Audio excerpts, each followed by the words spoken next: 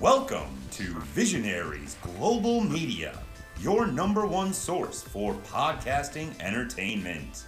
Visionaries Global Media, envisioning excellence on a global scale. This is Banned from Ringside. Tonight on the Banned from Ringside podcast, we have your SummerSlam recap. Adam Cole, baby, turns on the Young Bucks. We have your G1 nights 7 through 9, I think, recap. It's 3 nights of G1. Ric Flair has his last match. That and a whole bunch more tonight on the Banned from Ringside podcast.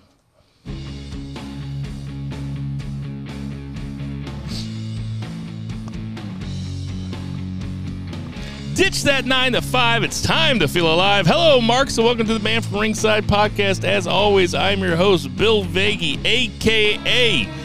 If a tree drops in the forest, does it still kayfabe?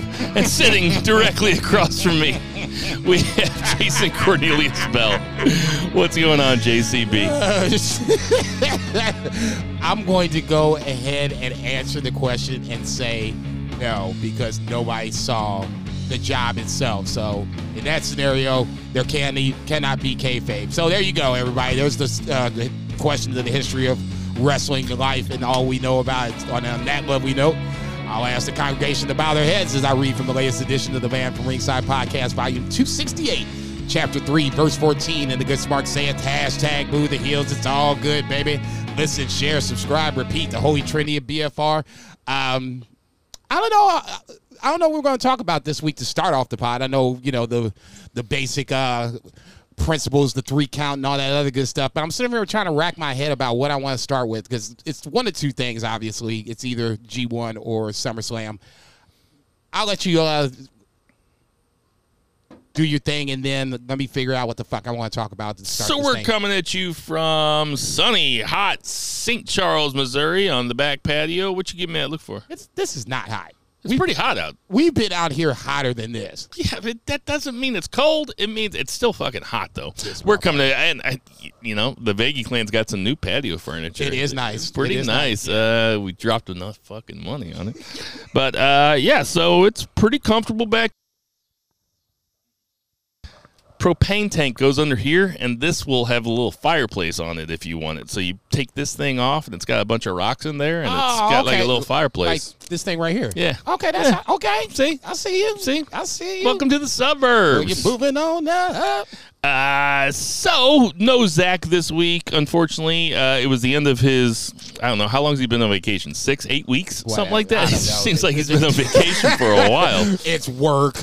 It's happy hour. It's vacation. I'm with my family. He's like, now I'm at happy hour. It's like, okay, Zach, whatever. So you just come back whenever you're ready, buddy. You just got me and Jason. So this is basically just a throwback to the 2000 aughts on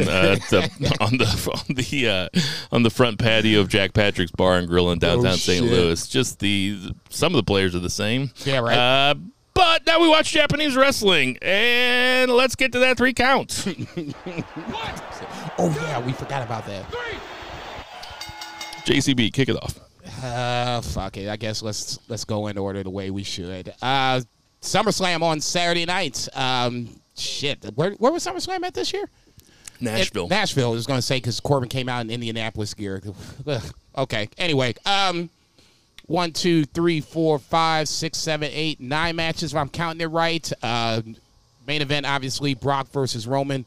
Last man standing for the undisputed WWE Unified Heavyweight Championship. For me, the biggest takeaway was probably that match, Becky and Bianca being the other biggest takeaway. I did not see SummerSlam until late Sunday night, and when I went to Tinder's apartment to watch Ric Flair's last match, the entire card itself, he was pretty excited about SummerSlam. More excited than I've seen Tinder be about the WWE product in a while. Yo, he was like, did you watch it? Did you watch it? And I was like, nah, man, I'll get to it. Right. He's like, oh, man, you got to watch it. He's like, no, it was really good. I was like, okay, Good for Joe.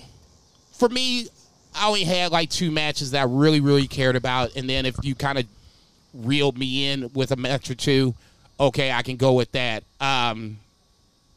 Brock versus Roman, I thought was the best way you could come with a last man standing match, have both guys look strong, and have one guy obviously go over and get the pin. By the time that match ended, you had obviously the tractor spot. Theory had came out. The Usos had came out. And right in the moment that wasn't in the back was out at a certain point in time. Heyman got, F5'd.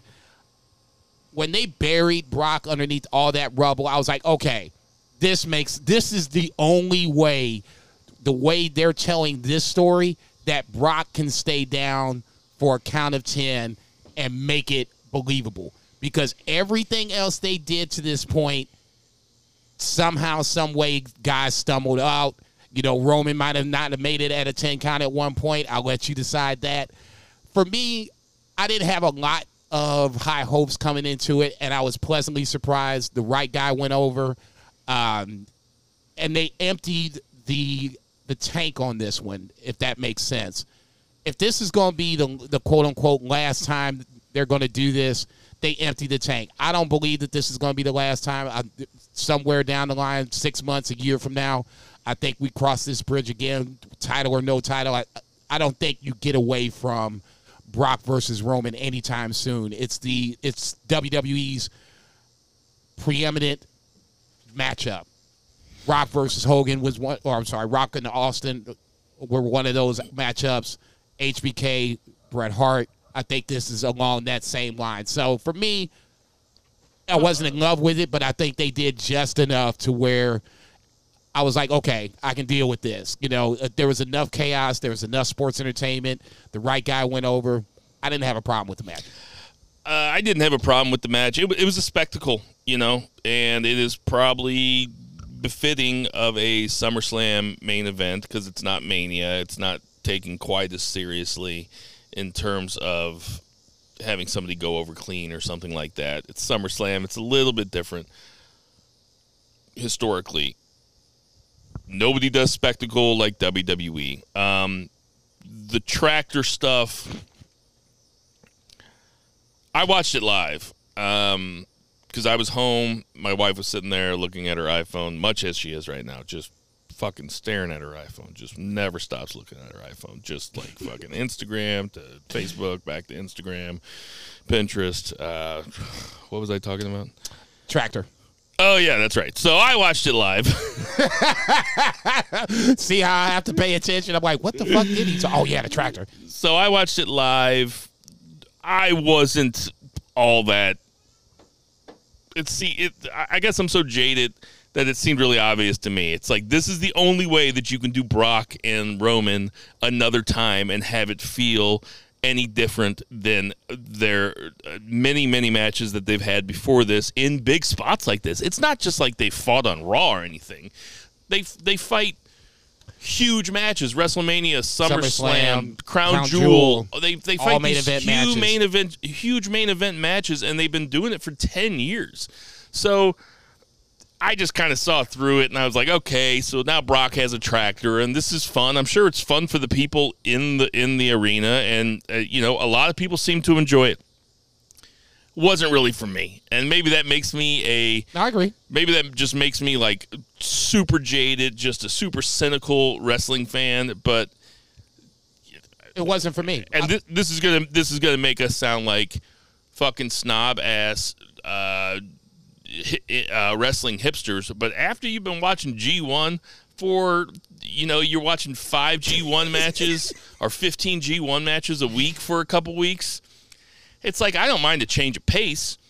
This match didn't really do it for me. I thought that Becky versus Bianca was really, really good. Upon revealing that Becky had a separated shoulder for about 20 minutes in that match. Right. I think it really magnifies how good that match really was. I think that Logan Paul was even one-upped himself in terms of like how good he was at WrestleMania. I thought he was even better in this SummerSlam match. And we talked about after WrestleMania about how he was a natural. And he said afterwards, like, he feels like he's meant to do this. Like, he found his calling in life. It really looks like he has. I agree. the SummerSlam match, I guess. What was the was that the WrestleMania match when they had against the Mysterios? Yes. Okay. Yeah. You could kind of hide him if you needed to, if you didn't think he would be able to stand those bright lights. That wasn't the case then. I think this time around it was like watching McAfee versus Adam Cole. It was a one-on-one match, so you really had a chance to have him sink or swim, and he swam tremendously. Yeah, I mean, beautifully. it was. I don't like the fact that they're making him a babyface right now, but past that, I thought him in the ring, Pat McAfee. I'm sure I'm missing somebody else. They're like some Bad Bunny. They're like the last Fucking Johnny Knoxville. I mean, really, it wasn't that long ago when this was Ronda Rousey. Right. You know what I mean? Right. It kind of seems like this is, I mean, because now they have, if you count Rousey, which I know nobody wants to, but really, it wasn't that long ago when she made her debut. What was it, 5 years ago or something when they had that WrestleMania match where Feels it was like it, her yeah. and Angle versus... We were doing the pie when they had that match, so it had to be within the last 5 years. Right. So, excuse me, that is the era of celebrities making appearances at big pay-per-views, premium live events. Yeah, get your shit right. That company doesn't fucking pay me. I still call pay-per-views. Rage Against the Machine, baby. But the era has shifted to where now, you know, who's going to be the next guy? I heard that Dwight Howard was working out. I heard that too. That they said that in like when their spots where they had the SummerSlam trials. I was like, Dwight Howard. Did I hear that shit right, man? What the fuck? Who do you think would have been better at the other person's job? Do you think Dwight would be a better wrestler or Omos would have been a better NBA player? If I had to guess, I'm going to go with Dwight Howard would be the better wrestler. This is just me taking a shot at Dwight Howard, the basketball player, because I never really thought of him very much as an NBA player. No, I was going to say Defensive Player of the Year. Yeah, okay, all right, yeah. Say whatever, motherfucker. But Logan Paul was probably the thing when I thought back to it, because I really didn't think about it the next day. But as I thinking about the podcast, I was like, God damn, that Logan Paul. I mean, he did from the top turnbuckle onto the announce table. That's some Shane McMahon shit. It's some Shane McMahon shit, and he was doing other people's moves, which is also Shane McMahon shit, because Shane McMahon never really had a finishing move. It was always just he would do other people's moves and then jump off of something. Crawling somebody to get the pin. But, I mean, watching it live, like I said this about, I guess it was Money in the Bank. Watching it live, I had a good time. I didn't feel like my time was wasted.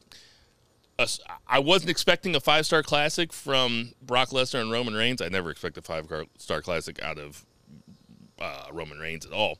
So I was hoping for a spectacle, and it delivered. Yep. I think we've seen the buried underneath stuff before. Didn't somebody like pull a string and have a bunch of folding chairs fall down on somebody sometime? Yeah. I feel like it was Kevin Owens, but I can't remember who it was, but yeah, we've seen people get buried before, and I won't sit here and say it's an original thought, but for this spectacle, like you said, for everything that we've gotten up to that point, I'm sitting there like, okay, how the fuck does this match end?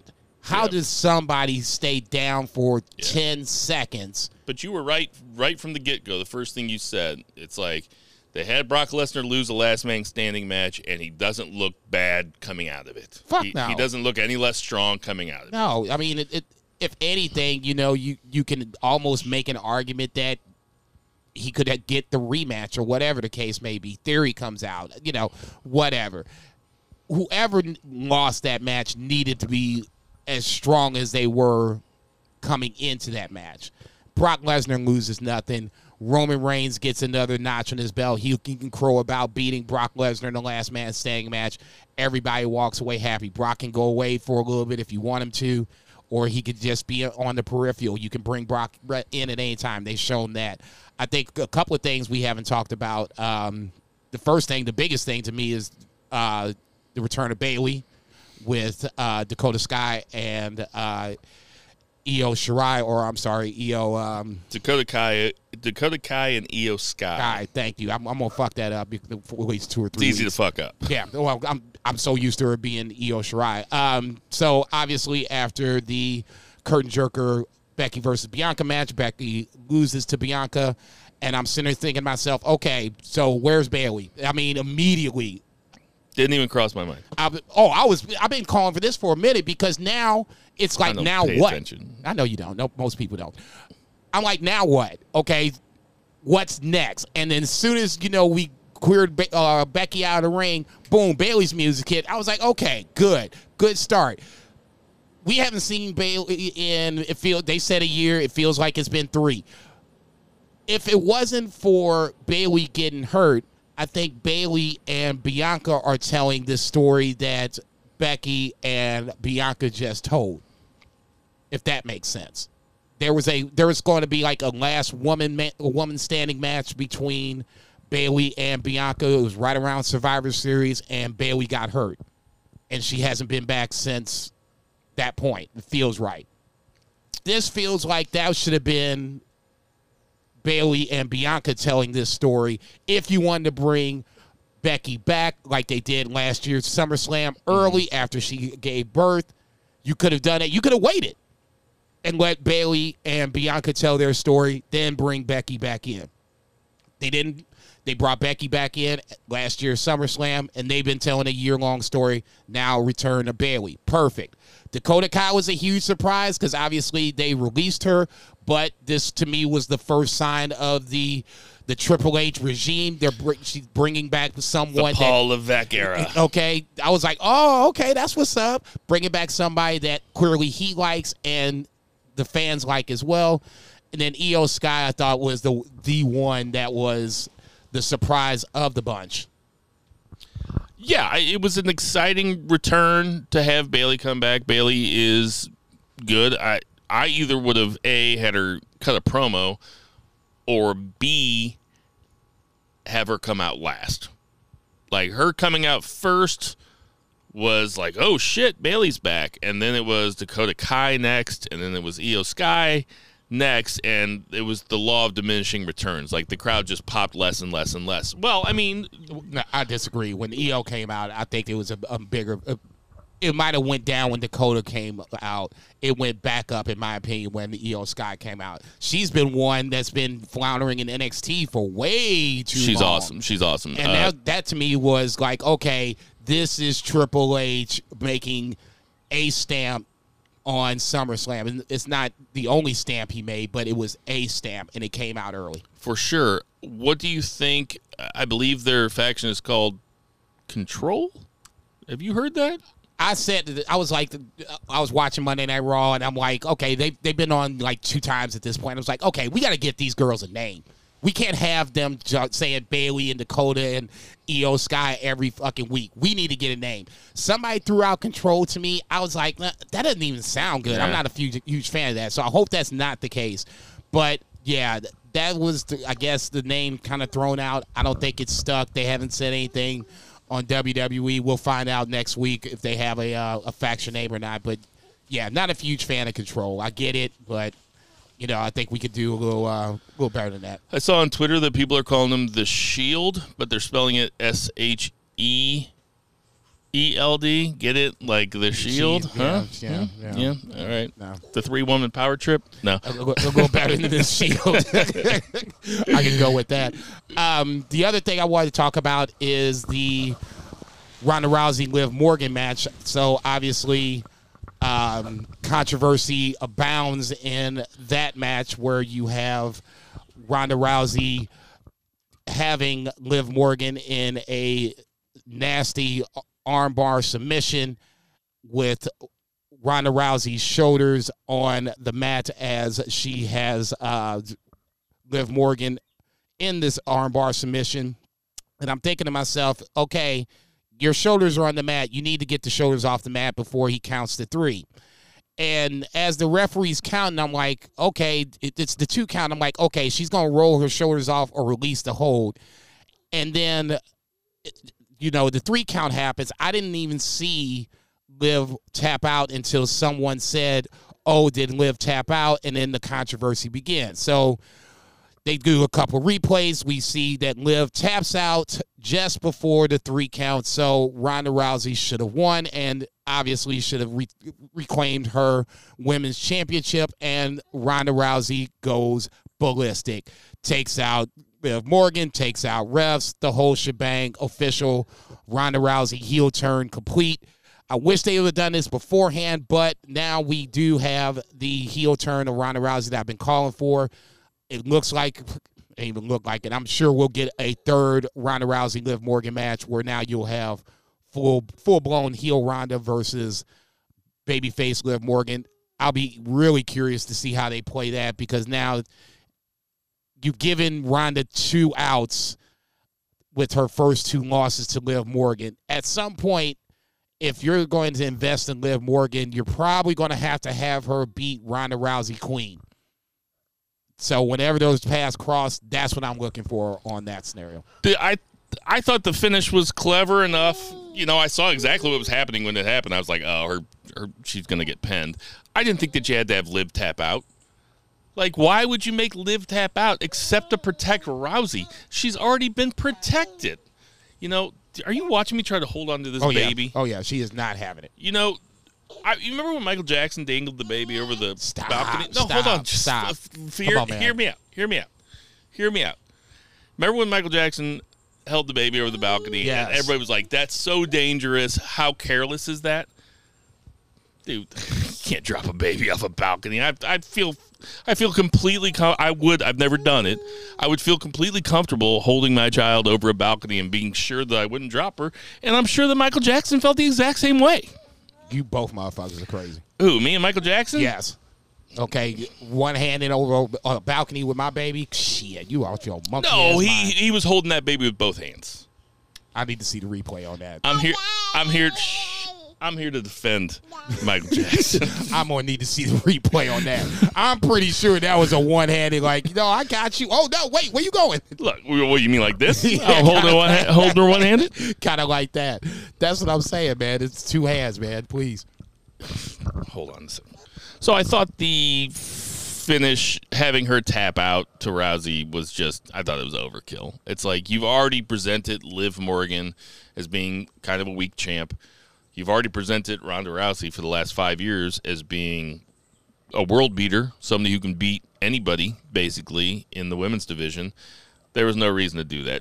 That being said, I thought it was a clever enough way to keep the title on Liv and not have it be a short reign. It's a clever way to keep the title on Liv, get heat on Ronda Rousey as she flips, and now you have justification for another match. Do I like it? Not necessarily, but like you said, it was clever enough to where now, as much as I don't like it, it makes sense. And that's the one thing of my biggest criticism about WWE for a long time is because they never connect the dots. It makes sense. I don't necessarily like it. I don't necessarily want to see a third match, but we're going to see it, and I understand why. Okay, fair enough. The last thing that I want to talk about was the Usos go over the Street Profits once again. Clean, 1, 2, 3 in the middle of the ring. Montez Ford looks dejected at the end. Now, listen. I understand that the Usos are one of the greatest tag teams that the WWE has ever had, blah, blah, blah. They've been champs for over a year. They are not... What are they called? How come I can't remember what fucking Hulk Hogan and Macho Man Randy Savage were called? Mega Powers. They're not the Mega Powers. They're not unbeatable. The Street Profits are presented as being legitimate enough that they should be able to go over the Usos 1 out of every 5 times. And to have the Usos go over again, it's just... I understand that they're getting ready to turn one of the Street Profits against the other one. I don't know which one it's going to be. If I had to guess that they're going to turn Montez Ford, but it could be either one. But I didn't really like this. I want to see the Street Profits go over. Another, I guess, mark of the Triple H regime. I didn't necessarily, and I predicted the Usos were going to win. I think we all did at that point. Yes, we did. I think it was the way that Montez Ford reacted at the end, where it was, it's visible frustration. That was the whole point of the match, pretty much. Right. It was probably their. The bad part about this match, it came on the heels of what I thought was one of their better matches. The last time they had at Money in the Bank. I thought that was one of their better matches that they've had in their little feud or whatever the case may be. Probably their best match. I wouldn't have an argument if you said that. Totally wouldn't have an argument against that. But we're planting seeds for something. Now, what that something is, I don't know just yet. But I don't necessarily want the Street Profits to break up right away. If this is going to be a slow kind of a slow build to it to where ultimately they break up, I'm okay with that. I thought that this was, like I said, the match wasn't exactly that good, but ultimately it was about what could be, what's going to be, and sooner or later I think the Street Profits break up is just how they get to it. And then McAfee versus Corbin, the right guy went over, if I'm remembering correctly, right? McAfee went over. McAfee went over. It was what it was. I'll say this. I don't mind Pat McAfee being on the shows. I mean, he is going to be on the shows. I get it. We need to get him like either go back to his NXT theme music or stick to something that's going to get the crowd hyped to it. This choir thing, I get it. Bum-ass Corbin was the theme coming into it, but it felt disjointed. It just didn't work. Was the crowd supposed to sing Bum-ass Corbin after the choir, or, it didn't feel right. So then, like, his entrance wasn't, like, exactly hype. I liked his WrestleMania entrance way better. I hate, no disrespect, Blood Girl Raven. I hate the Baltimore Ravens, but that dun, dun, dun, dun, dun, that's something that everybody knows. Everybody can sing along and get behind Pat McAfee. Nobody knew what the fuck to do with this shit. Yeah, but they'd have to. That's the White Stripes Seven Nation Army, and they'd have to buy the rights to it. I have no idea how much something like that costs. Like WWE can't afford to shell out. Well, sure, I know, check. but a lot of fan bases do that chant, and it doesn't go over the loudspeakers. People just like chanting it. You know what I mean? Like you'll hear it at soccer games in UEFA. And it's not like they play it over the loudspeakers. I'll say this, and we can move on to Raw, because I think there's a couple of things I want to talk about on Raw, specifically Ciampa. I think it's just one of those things where if you're going to have Pat McAfee come in and out, that's fine. I get it. It's kind of like we talked about with Logan Paul or whatever. But just stick to something that's going to work. You know what I'm saying? If you're going to get this is for, the crowd that, that likes Pat McAfee, that likes the sports entertainment portion of it, or you're trying to get the casual fan into it. Make it to where now, oh my God, did you see Pat McAfee's entrance at SummerSlam? No, I didn't. So then the next time he comes out, you make it where it's must-see TV. If you're trying to get these casual fans, you want to make it to where now, oh, Pat McAfee's wrestling on what time? Oh, I'll go to, Joey's house. He always has wrestling on. And then you get your ass over there and you watch it. That's all I'm saying. Outside of that, I mean, I thought SummerSlam was what it was. It was a lot of storylines that were getting wrapped up under the Vince regime that Triple H inherited. So it wasn't the best pay-per-view. It wasn't the worst pay-per-view. Give me a letter grade. C+. That's exactly where I was. C+. I'm a little surprised that everybody is as high on it as they are. I thought it was completely serviceable. Right. I was not mad by watching it, but didn't blow me away. No, by no means. Edge coming back, okay. Riddle getting stomped by Seth. I get it. Keep Seth hot. He called out Roman. You got the ooh and ah with that.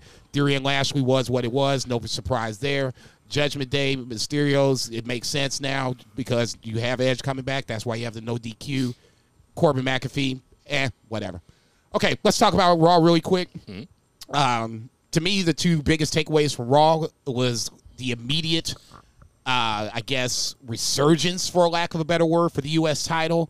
They did a whole vignette about, past winners of the U.S. title, and this is one of the things that others I've seen online talk about, myself included, that the mid-card titles just don't feel important anymore. So now they feel like, at least early on in the Triple H regime, that it feels like there was going to be some sort of resurgence or build for the mid-card title, in this case, the U.S. title. They definitely made it feel important. There was 6 guys that were all in 2 triple threat matches, the Bill Vegas special, that were fighting their asses off to try to get that U.S. title shot to fight. Well, to just get in a match to get that U.S. title shot. They had, like you said, that vignette, and that definitely feels different. What really felt different was who won. That felt way different. Yeah, I was kind of rooting for Ali in the first triple threat, Ali, AJ versus Miz.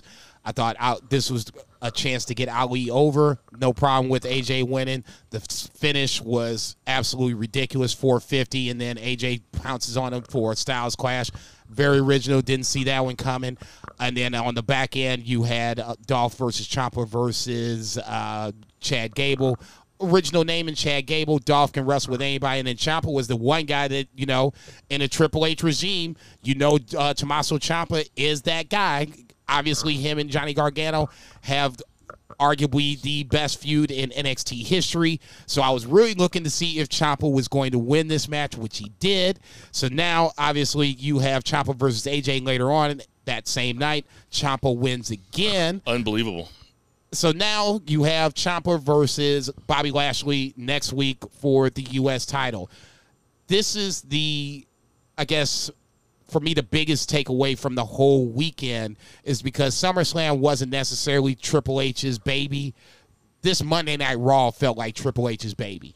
I was just going to say the same thing. I thought that when I was reading reactions to SummerSlam online before Monday Night Raw, I thought that people were a little too quick to be like, "Oh, Dakota Kai's back. The Triple H regime started." It's like, well, they've fired people and hired them right back before. That's not that unusual. I know that she's an NXT talent, which means that Triple H probably likes her a lot, but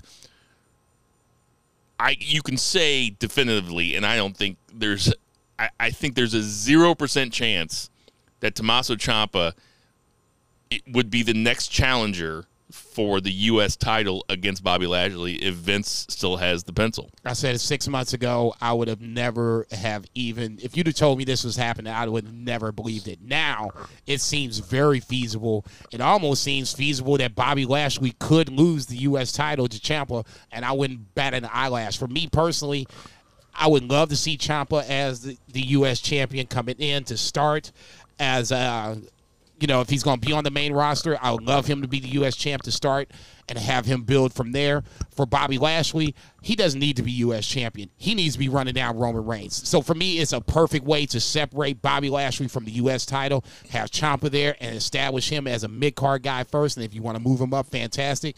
And Roman is going to need more opponents. If he gets past Drew McIntyre, Bobby Lashley could be in the wings or somebody else. So in that scenario, you can kind of see the chess pieces move a little bit under Triple H. I'd love to see Ciampa win. I'm a Blackheart guy through and through. He was the king of NXT in my mind for a long time, for over a year. Did you see his promo backstage after? I did not. Woo! I will say this though. My argument against him winning, I'd love to see him win. My argument against him winning, just in terms of predictions, and I'm not saying you predicted it, but I could see him winning because what you laid out makes a lot of sense. Somebody has to take this title off of Roman before WrestleMania, right? No, probably not. Seth Rollins is my guess. But Lashley is doing, since he got hooked up with the Hurt Business, he has been doing the work of his career, I would say. He has been fantastic, and he is over like Rover. He is people are with him, and people like Bobby Lashley. I, for one, would love to see Bobby Lashley take the belt off of Roman Reigns. I don't see it happening. But I didn't watch the match. I saw Ciampa. I thought it was going to be Ciampa versus AJ. I figured it would be AJ. I didn't watch the match. I woke up the next day, checked it, saw Ciampa won, was very pleasantly surprised. So go Ciampa. It was good. The last thing I want to talk about is just, and it's not a big major storyline, but it's something that I guess highlights the difference between the Vince regime and the Triple H regime. The Mysterios versus the Usos was the main event on Raw and Monday night for the Undisputed Tag Team Championships. Obviously, the Usos won. But in the midst of them winning, you had Edge come out to try to help out the Mysterios and then accidentally spear Dom and then go out to try to chase off Judgment Day as they came in beforehand to attack the Mysterios. For something that is very predictable, Usos winning, okay, I get it. But to me, there has to be a reason why. Why are we doing this match? Ray had an interesting promo early on. It was like, Edge and I were tag team champions, and tag team champions are forever. So now we're going to be ready to test that theory. I'm glad that Edge is back, but I don't want him to always have to be on the Judgment Day's tail. Having Rey Mysterio in this gives it a little twist because now you basically attack my son. Whether you meant to or not, obviously we're going to figure that out as time progresses. But this is, to me, more of Triple H playing I guess it's a story game where he's telling the story where Edge wants to get back at Judgment Day, but Dom just got in the way. This might just be friendly fire, Ray. I'm sorry your son got in the way, but I got things to do. Ray ain't going to like that shit because that's my son. You speared my son. I see it going a different way. I see Dom joining Judgment Day. If you wanted to do it, this could be the catalyst for it. Everything you just said made a ton of sense, though. I didn't see Ray say that tag team champions are forever. Ray and Edge have been tag team champions, each guy with probably 6 different guys. I mean, that's not even an exaggeration. I mean, I can just name 4 off the top of my head that both of them have been tag team champions. I mean, Edge, you got Christian, you got Randy Orton, you got Rey Mysterio, you got Chris Jericho was tag team champions with Edge at one time. So that's 4 guys right there. Ray, you got probably Chris Jericho. Batista, I do remember that. Batista, Big Show. Yeah, I was going to say Big Show. They were tag team champions one time, so I mean, that means that you're tag team champions with a lot of dudes forever. It's not like people remember, it's not like the Edge and Ray tag team. Yeah, you see how great we came with and just rounded off both of these tag team champion partners. I guess my point is this. Ray was probably tag team champions with Kane at some time. Edge was probably tag team champions with Kane at one time. We hate that Undertaker motherfucker. Raw did a 2.2 on Monday night. I think it was like one of the better ratings they've had probably all year long. Wow. Going back to maybe in 2021. I guess I'll be perfectly honest, and if you can chime in, and if you want to move on, we can. I'll say this and on just WWE in general. I was not really looking forward to SummerSlam. I was kind of having one foot out of the door with WWE as a product because Vince is just Vince, and it just was really getting to the point where 3 hours of Raw was just becoming now a struggle. I can do 2 hours of SmackDown. That's easy. The third hour Raw it starts to become a grind where it feels like you should pay me to watch this third hour. Now I feel like, okay, next week I'm ready to watch. I want to see what happens next. Ciampa and Lashley sounds like it's going to be amazing shit. You're going to have Bianca and the ladies with their own little feud going on. Edge and Ray is going to have their thing going on. I want to see what's next.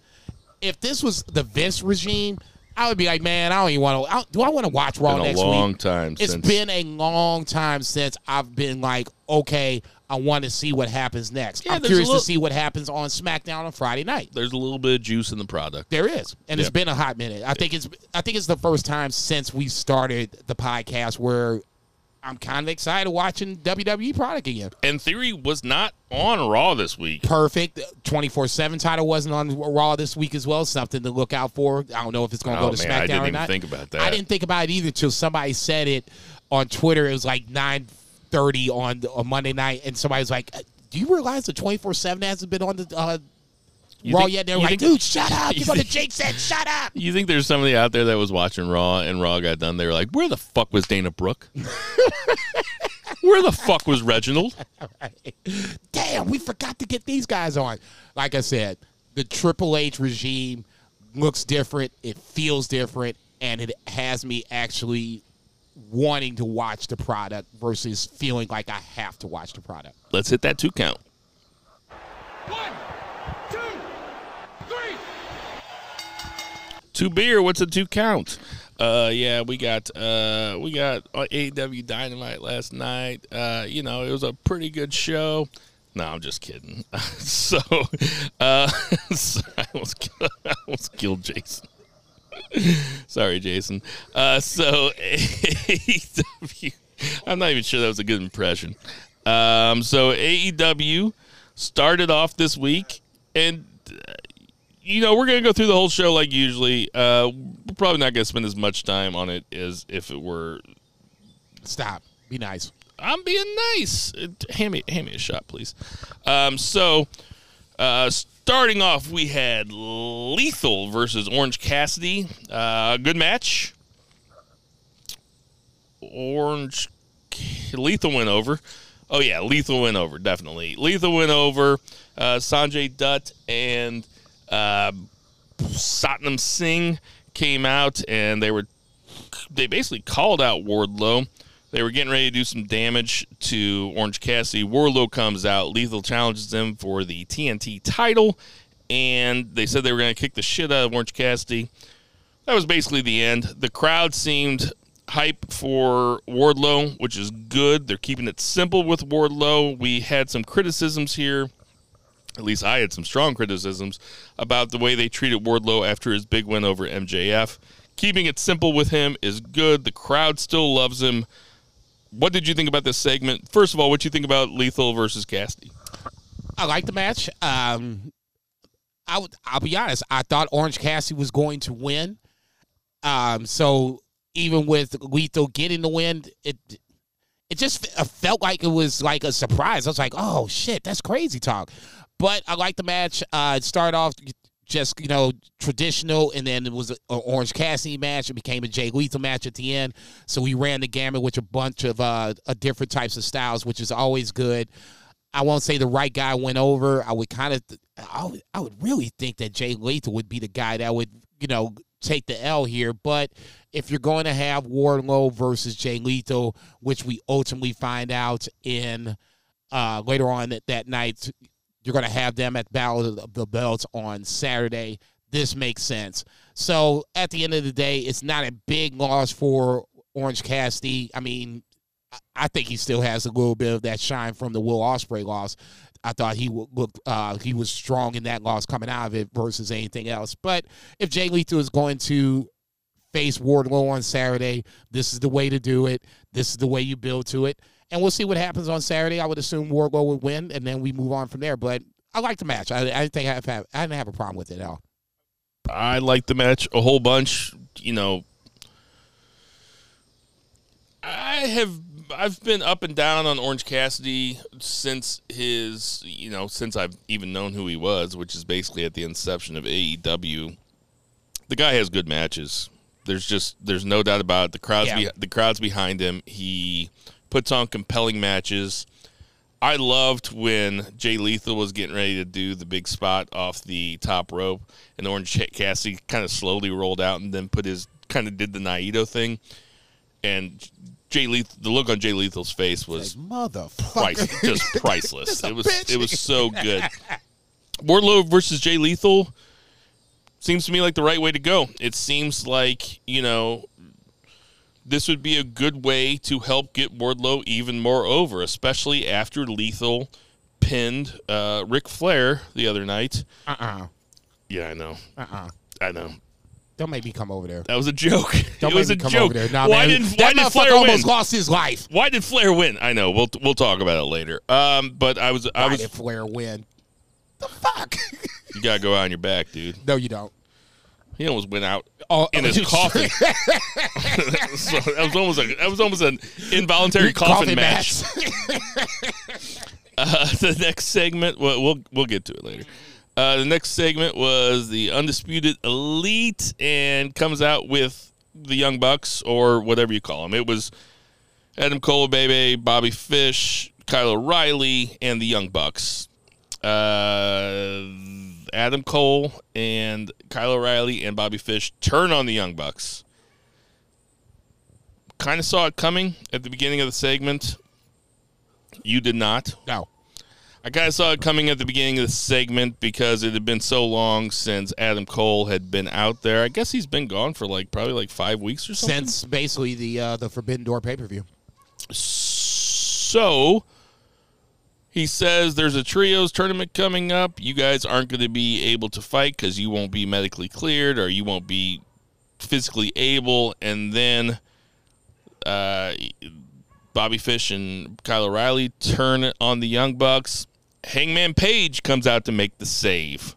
What did you think about this segment? If you were surprised by it, were you pleasantly surprised by it? Pleasantly surprised, yeah, because the trios title is something that I've always wanted to see actually happen, and now we're making steps to that point. From that point, yeah, it took me completely by surprise because the way Adam Cole set it up was like, you guys can't just be a part of this trios tournament because you're just not physically able to do it. I'm looking at it, I'm like, man, these motherfuckers stand here look pretty good to me. And next thing you know, it just turned on its head and flipped. So I was like, okay, this makes sense. So now, obviously, the big rumor is they weren't going to do the trios titles until Kenny Omega comes back. But Adam Page makes the save. So the Hung Bucks, like they have been called in the past, are probably going to be that team. So Zach didn't make up the Hung Bucks? No. That's a really good name for Hangman Page and the Young Bucks. I love the shit. I think it's absolutely Comedy Central. So the Hung Bucks, I think, are going to be a team. I think the Undisputed Elite are going to be a team. And I wouldn't be surprised to see those two teams be the final two and the trios tournament, however you want to do it. So was Adam Cole lying about Kyle O'Reilly and not being medically cleared? None of the, and I'll call them still the Undisputed Elite or call them the Undisputed Era, whatever you want to call it. None of them are medically cleared to wrestle. All of them are still hurt in some form or fashion, and they're not ready to wrestle. Now, if they're not in this tournament, I was going to say the other team that I would like to see face the Hung Bucks is Best Friends. Yeah, I mean, there's a bunch of trios that could really make this. Would you be cool with the Hung Bucks winning the trios tournament? For sure. I think I thought for sure that you wouldn't be cool with it, but I think I had a dream last night where I asked you about it, and you were like, "No, that would be I'm not going to do the J Bell impression," but you were like, "You can go ahead." No. Too much pressure. Too much pressure now. I mentioned it though. I've been having really vivid dreams lately. Vice just showed up. I had a dream the other night, and I texted him the next day and apologized. That's how real this dream felt, because I had to go work my lunch shift at a restaurant, and I told Bo we were supposed to play 18. And I was like, "You go ahead and tee off. I'll meet you up by hole 4." And I got like quadruple sat. And then the iced tea wasn't made. And when I look up, Bo texts me. He's like, "I'm on hole 13 when you get in here." And I was like, "Oh, sorry, shit. dude." I totally forgot. I woke up. It was that Reservoir Dogs line. He's like, "You shoot me in a dream, you better wake up and apologize." It was like, you leave me playing 18 by myself in a dream, you better wake up and apologize. Right. Anyway, I would be totally cool with the Hung Bucks being the initial trios champions. Also, I would love to see them fight the Best Friends. Love to see them fight Death Triangle. I mean, even Jay Lethal, Sanjay Dutt, and Satnam Singh would be a good. I think they will be in the tournament. I don't expect them to do damage, but the thing about AEW is that there's so many fucking factions that you could have tons of. And this is why I was always fucking saying House of Black sense. with Buddy Matthews. Okay, he's been AWOL for God knows how long. It's time to bring him back and bring him back for this tournament. It's a time where now, if a 4-hour, 5-hour AEW pay-per-view doesn't seem that long if you put match after match after match where now you have some sort of emotional investment in it. I'll go back to Forbidden Door. I looked up. It was 2 hours in, and the Orange Cassidy and Will Ospreay were coming out. I'm like, damn, what time is it? It's 9 o'clock. Oh, shit. 2 hours fly by if you can get invested into it.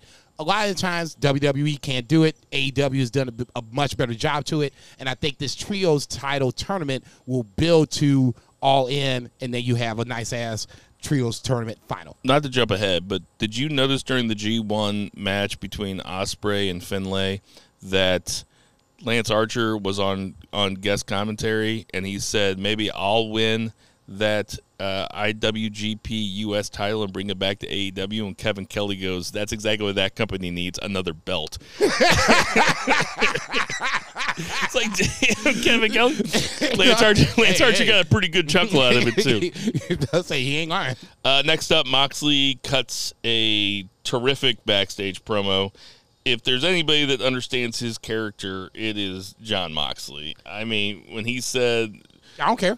People ask me, who do you want to win, Wheeler Yuta or Jericho? He goes, I don't care. He goes, that's not a stock answer. He goes, look at me. He goes, I don't care. I say, somebody about to get this work. It was perfect. Next up, we're gonna skip past that part.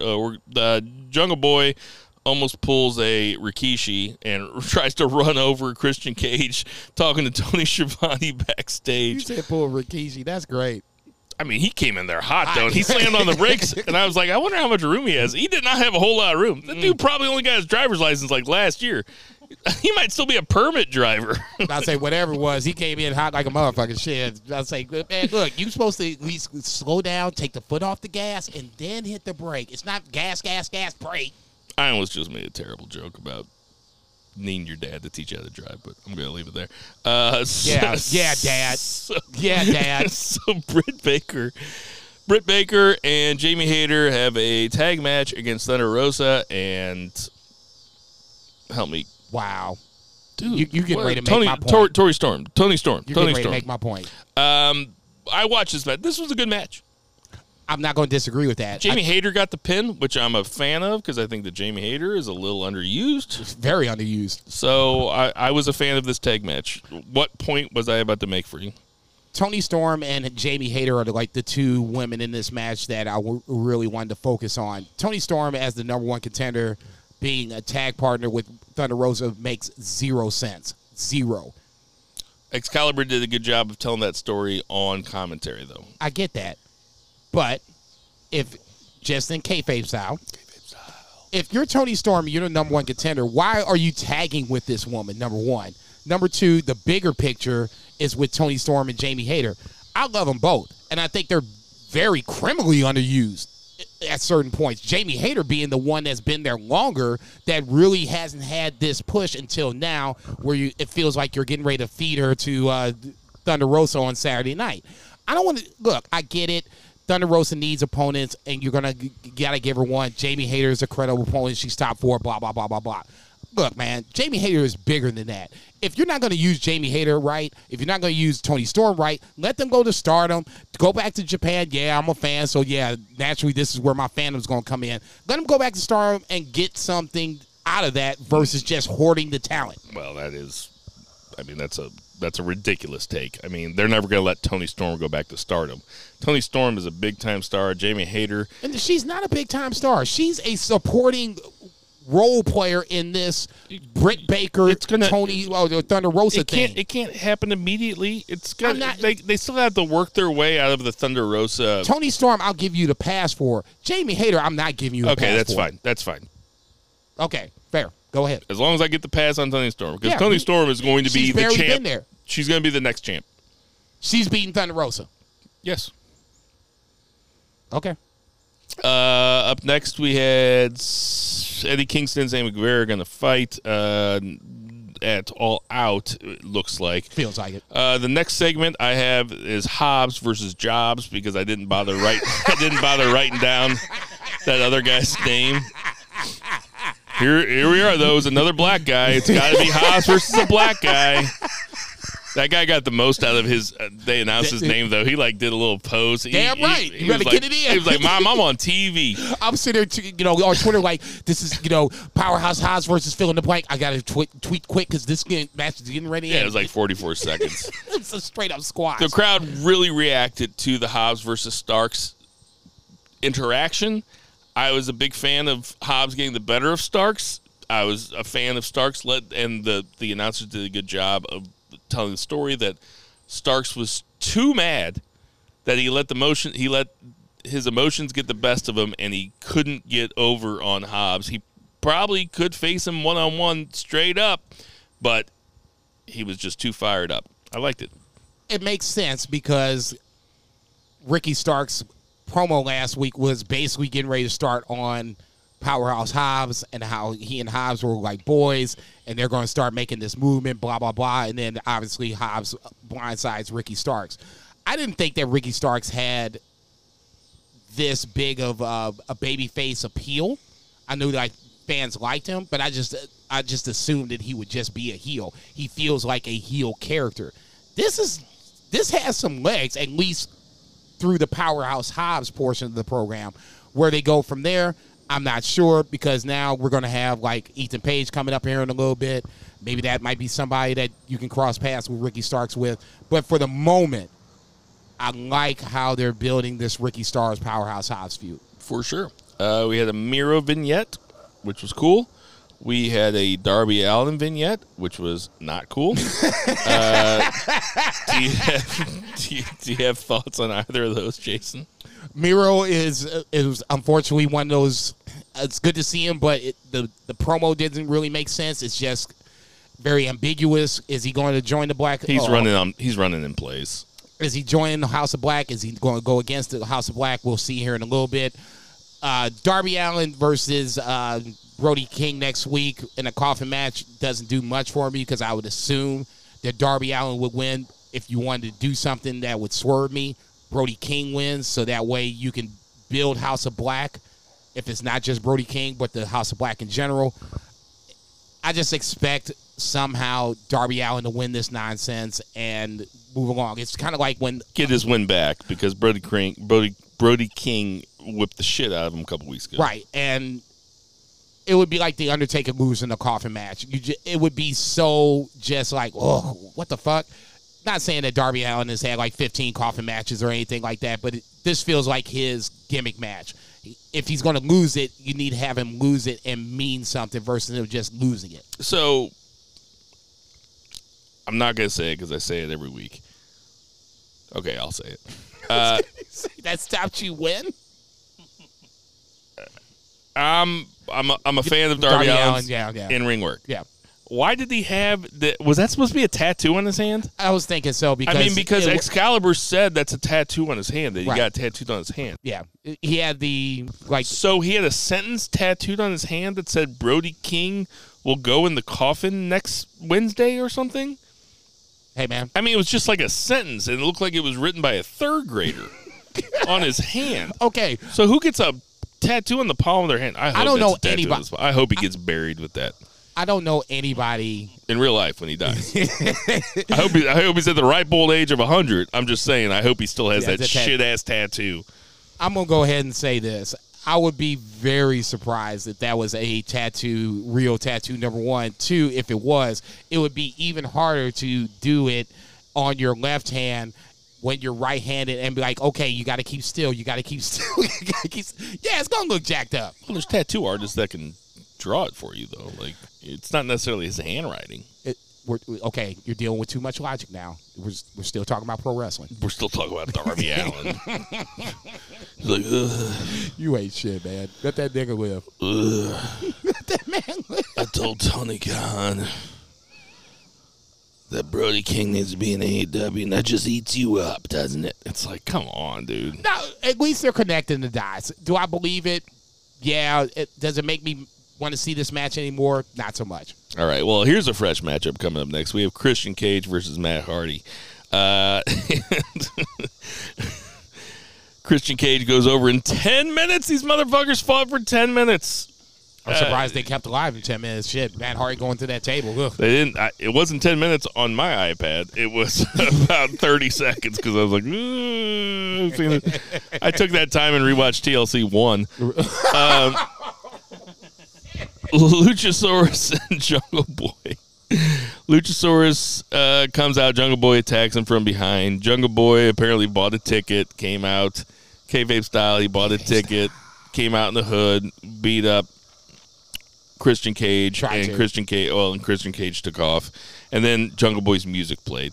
So if I buy a ticket and I decide to jump in the ring and start fucking fighting somebody, are they going to play "Kick in the Door" by Biggie Smalls as the other guy runs off? No, you better be having. Hey, Jason, call wifey. I'm getting arrested. The only thing, my biggest takeaway from this whole segment, and it has it has one thing to do with what you said. Is one person. It's Luchasaurus. He's still coming out in the same heel gear that he had with Christian, which kind of makes me think that maybe he's not a babyface. Nah, I think that's just a new look. And they just stuck with the new look, and they hope that people forget about it. Okay. For me, if you're going to be a heel and you're going to flip heel, then you need to have the new look, the new music, the whole 9 yards. Part of the Becky disconnect with me is that she had the same music, but she was Big Time Bex. That's not Big Time Bex. The Man is the music that I hear when I hear that, oh. That's the music I hear and I associate it with the Man. When Big Time Bex, or in this scenario with whomever the case may be with Luchasaurus, he doesn't feel like a babyface. He still feels heelish and he looks heelish. Black as fuck. Come on, man. Why is black heelish? Well, you asked me why the white hat is heel, or why it has baby face. Why? What's a baby face? The white hat, cowboy movies, silent movies, white hat, baby face, black hat, heel. Well, that comes from a long time ago, when the world was much more racist than they are now. But I mean, now that Barack Obama was president, now that that don't mean shit. Now that racism is dead. I can run. Oh, wait. So I can run in this neighborhood right now and not worry about being accosted. I'll tell you what. The funny thing about this neighborhood is that if you run around, you'll see some Black Lives Matter. I know we're in St. Charles. You will see some Black Lives Matter signs. You will see even some black people. You bullshit. Not just white people. Not just white people that would have voted for Obama a third time. That would be me, sir. Shout out to Get Out.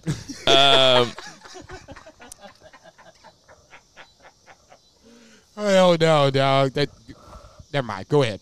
Coming up next, we had Daniel Garcia cuts a promo on Bryan Danielson, calls himself the Dragon Slayer. I'm cool with this. I love it. I was a big fan of the match last week. Daniel Garcia, I think that this kind of takes Daniel Garcia up a notch.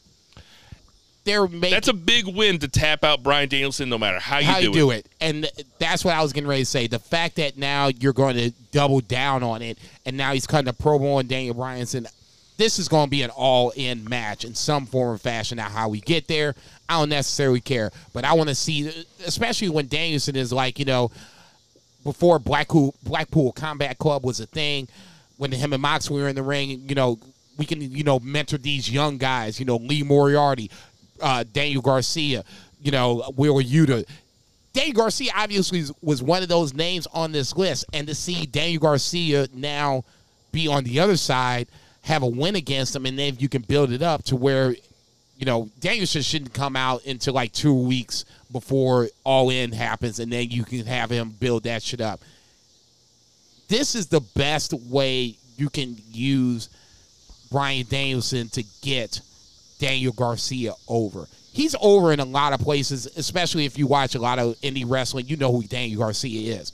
But now for the national stage, this is the guy to have Daniel Garcia go over once. God forbid if they double down on it. Shit. He's a made man. He's a made man. Yeah. I forgot to ask you. So, Jungle Boy, Christian Cage, is that going to happen at All Out? Is that what we're thinking? Probably not going to happen. Safe bet. When is All Out? Do you know? It's the weekend of Labor Day.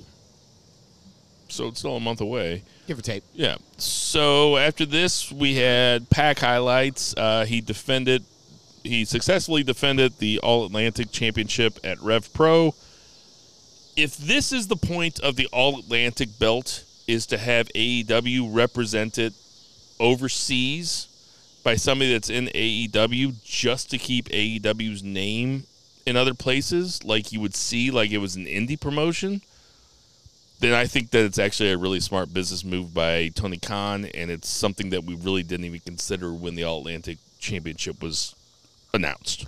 No, actually, I'll give Two Beer credit because that was part of the reason why he picked Pac to win the All-Atlantic Championship is because the opportunity of doing overseas matches like this would be the benefit of it. Now, the problem with this is that Connor Mills is somebody that I know and I recognize. So when I'm watching AEW Dynamite on Wednesday, I'm like, oh, man, how did I not know this? Why are you not telling me this? There, I think, is the problem with just promoting this All-Atlantic Championship. We know Pac's the champion, but if he's going to wrestle and you're a Pac fan, you probably want to watch that match. I want to watch that match. The fact that I'm seeing highlights after the fact kind of bugs me a little bit. We did a really good job the first time around when Pac wrestled, who was it? Shota Umino on AEW Dark. It was like 2 or 3 weeks ago. I was like, oh, fuck yeah, I want to see this shit. I wanted to see him against Connor Mills. I don't think Connor Mills is going to win, but I want to see the match. This is how you drum up interest in Pac, the title, AEW Dark, Dark Elevation, or whatever. They just didn't do a good enough job to say, hey, this match is going to be on Dark, and you need to go watch it. Fair enough. Agreed. Ethan Page comes out and cuts an Ethan Page promo. It seems like Ethan Page's gimmick is that he bitches a lot about not being on TV enough, because that's all he fucking talks about. He comes out, cuts a promo about how people... Well, nobody buys my shirts. It's like, hey, well, A, you're not on TV. B, you're a buster. And then Stokely Hathaway, I don't really get the Ethan Page thing. I've said it before. I do get the Stokely Hathaway thing, though. And Stokely Hathaway comes up behind him, sneaks up behind him, talks to him a little bit off mic, hands him his business card, which he had done to Lee Moriarty before, and Ethan Page walks out with him, walks up the ramp with him. Looks like we're going to get a Stokely Hathaway stable, which I am here for. This is the type of stable that they don't have in AEW. Of all the factions and all the stables they have, they don't have one that is just connected by a manager, and that's the only connection. And that, to me, is cool. I'll take it one step further. This is the only faction that would arguably have the head of the faction, the face of the faction, as a woman. Jade is the star of this Stokely Hathaway stable faction, whatever you want to call them. Okay. Jade is number one. Lee Moriarty, Ethan Page, to me it's Page 2, Lee Moriarty 3. Doesn't matter. The fact that we have this stable, to me, makes it interesting. The fact that Stokely Hathaway is going out of his way to grab these individuals that haven't been able to latch on someplace else into his stable is interesting. Now, if you can build it, elevate it to where now they're that big stable, see Bobby the Brain Heenan in WWE, shit like that, I'm all for it. I'm interested to see where it goes, because Ethan Page is another guy that I had high hopes for when he came to AEW, and it hasn't been what I thought it would be. It'll happen. Okay. And then finally, we have the Acclaim, or not finally, we got 2 more matches. Yes. We have the Acclaim. I mean, I just think about this as the main event, though. No, it was not. The Acclaimed versus Gun Club in a dumpster match. The Acclaim go over in about 5 minutes. Oh, night. I'm talking to Bo. Night. No, let's say you ain't tucking Bo bed out here. Talking to Edna Kingston. The Acclaimed beat the Gun Club in the dumpster match. They whatever dumped the dumpster over. Whatever. New Age Outlaws versus Terry Funk and Cactus Jack. Go back, Google it. That match was better than this match. You don't say. I do say. You think so? New Age Outlaws versus Terry Funk and Mick Foley. Hey, you're welcome, everybody. Or Billy Gunn's fucking The fact that Billy Gunn was out there, at least kids with extra chromosomes versus the Acclaimed. Look, it at least connects the dots. From that point, I had zero interest in this. The Acclaimed as a babyface team is what I want to see moving forward. Look, people pop for it. The crowd likes him. I mean, he had a cheap line about Vince McMahon that wasn't even like, he's like, I'll make you retire like Vince McMahon, and people go, oh, it's like they're just reacting because he said Vince McMahon on AEW television. Pretty much. Last up, we had Wheeler Yuta versus Chris Jericho. Chris Jericho goes over. The winner is going to fight Jon Moxley next week for the interim AEW title belt. I gotta admit, when this match was announced, I thought that Yuta was going to go over. I thought that would be way more interesting to have Yuta go over and then just have Moxley destroy another guy from Blackpool Combat Club. Hey, you can make that. Have you not watched pro wrestling before? Oh my! Now that's insulting. Did you not see this coming? No, there was something earlier that you didn't see coming, and I didn't make you feel like an asshole for it. Bucks getting jumped by Undisputed Elite. Yes. Yeah. I didn't make you feel like an asshole for it. You could have. You really could have. I wouldn't do that, though. Yeah, right. That's fine. I'll just say this. I like the fact that the ending had the Lion Tamer finisher with the knee on the neck. Regal called it, too. They called it the Balls of Jericho, and Regal goes, that's a Lion Tamer. That's a Lion Tamer. That's the one that actually hurts. And that's the preview of what hopefully should happen next week, where you have an intense Chris Jericho, an intense Jon Moxley for the AEW interim championship, and you can go from there. Wheeler Yuta didn't look bad. I just think this was just another chance for those who didn't know who Wheeler Yuta was before Jon Moxley. Here's a chance to get you, introduced to Wheeler Yuta. It's a big deal just by virtue of him being in the match. For sure. And the stakes enough now make it interesting to where you have to see if Wheeler Yuta can pull it off.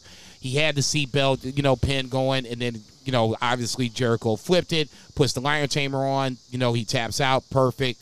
They cut promos after it. I'm interested to see this match. I'm pretty sure Moxley retains because you just can't. I would be really surprised if Moxley loses. Retains. Have you ever watched pro wrestling? Once or twice. I'd be surprised if Moxley loses before CM Punk comes back. I'll go that far. Completely agree.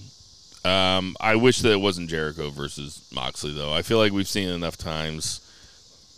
They made it make sense. Chris Jericho never got his rematch from losing to Moxley the first time. All right. Let's get to that 3 counts. 1, 2, 3.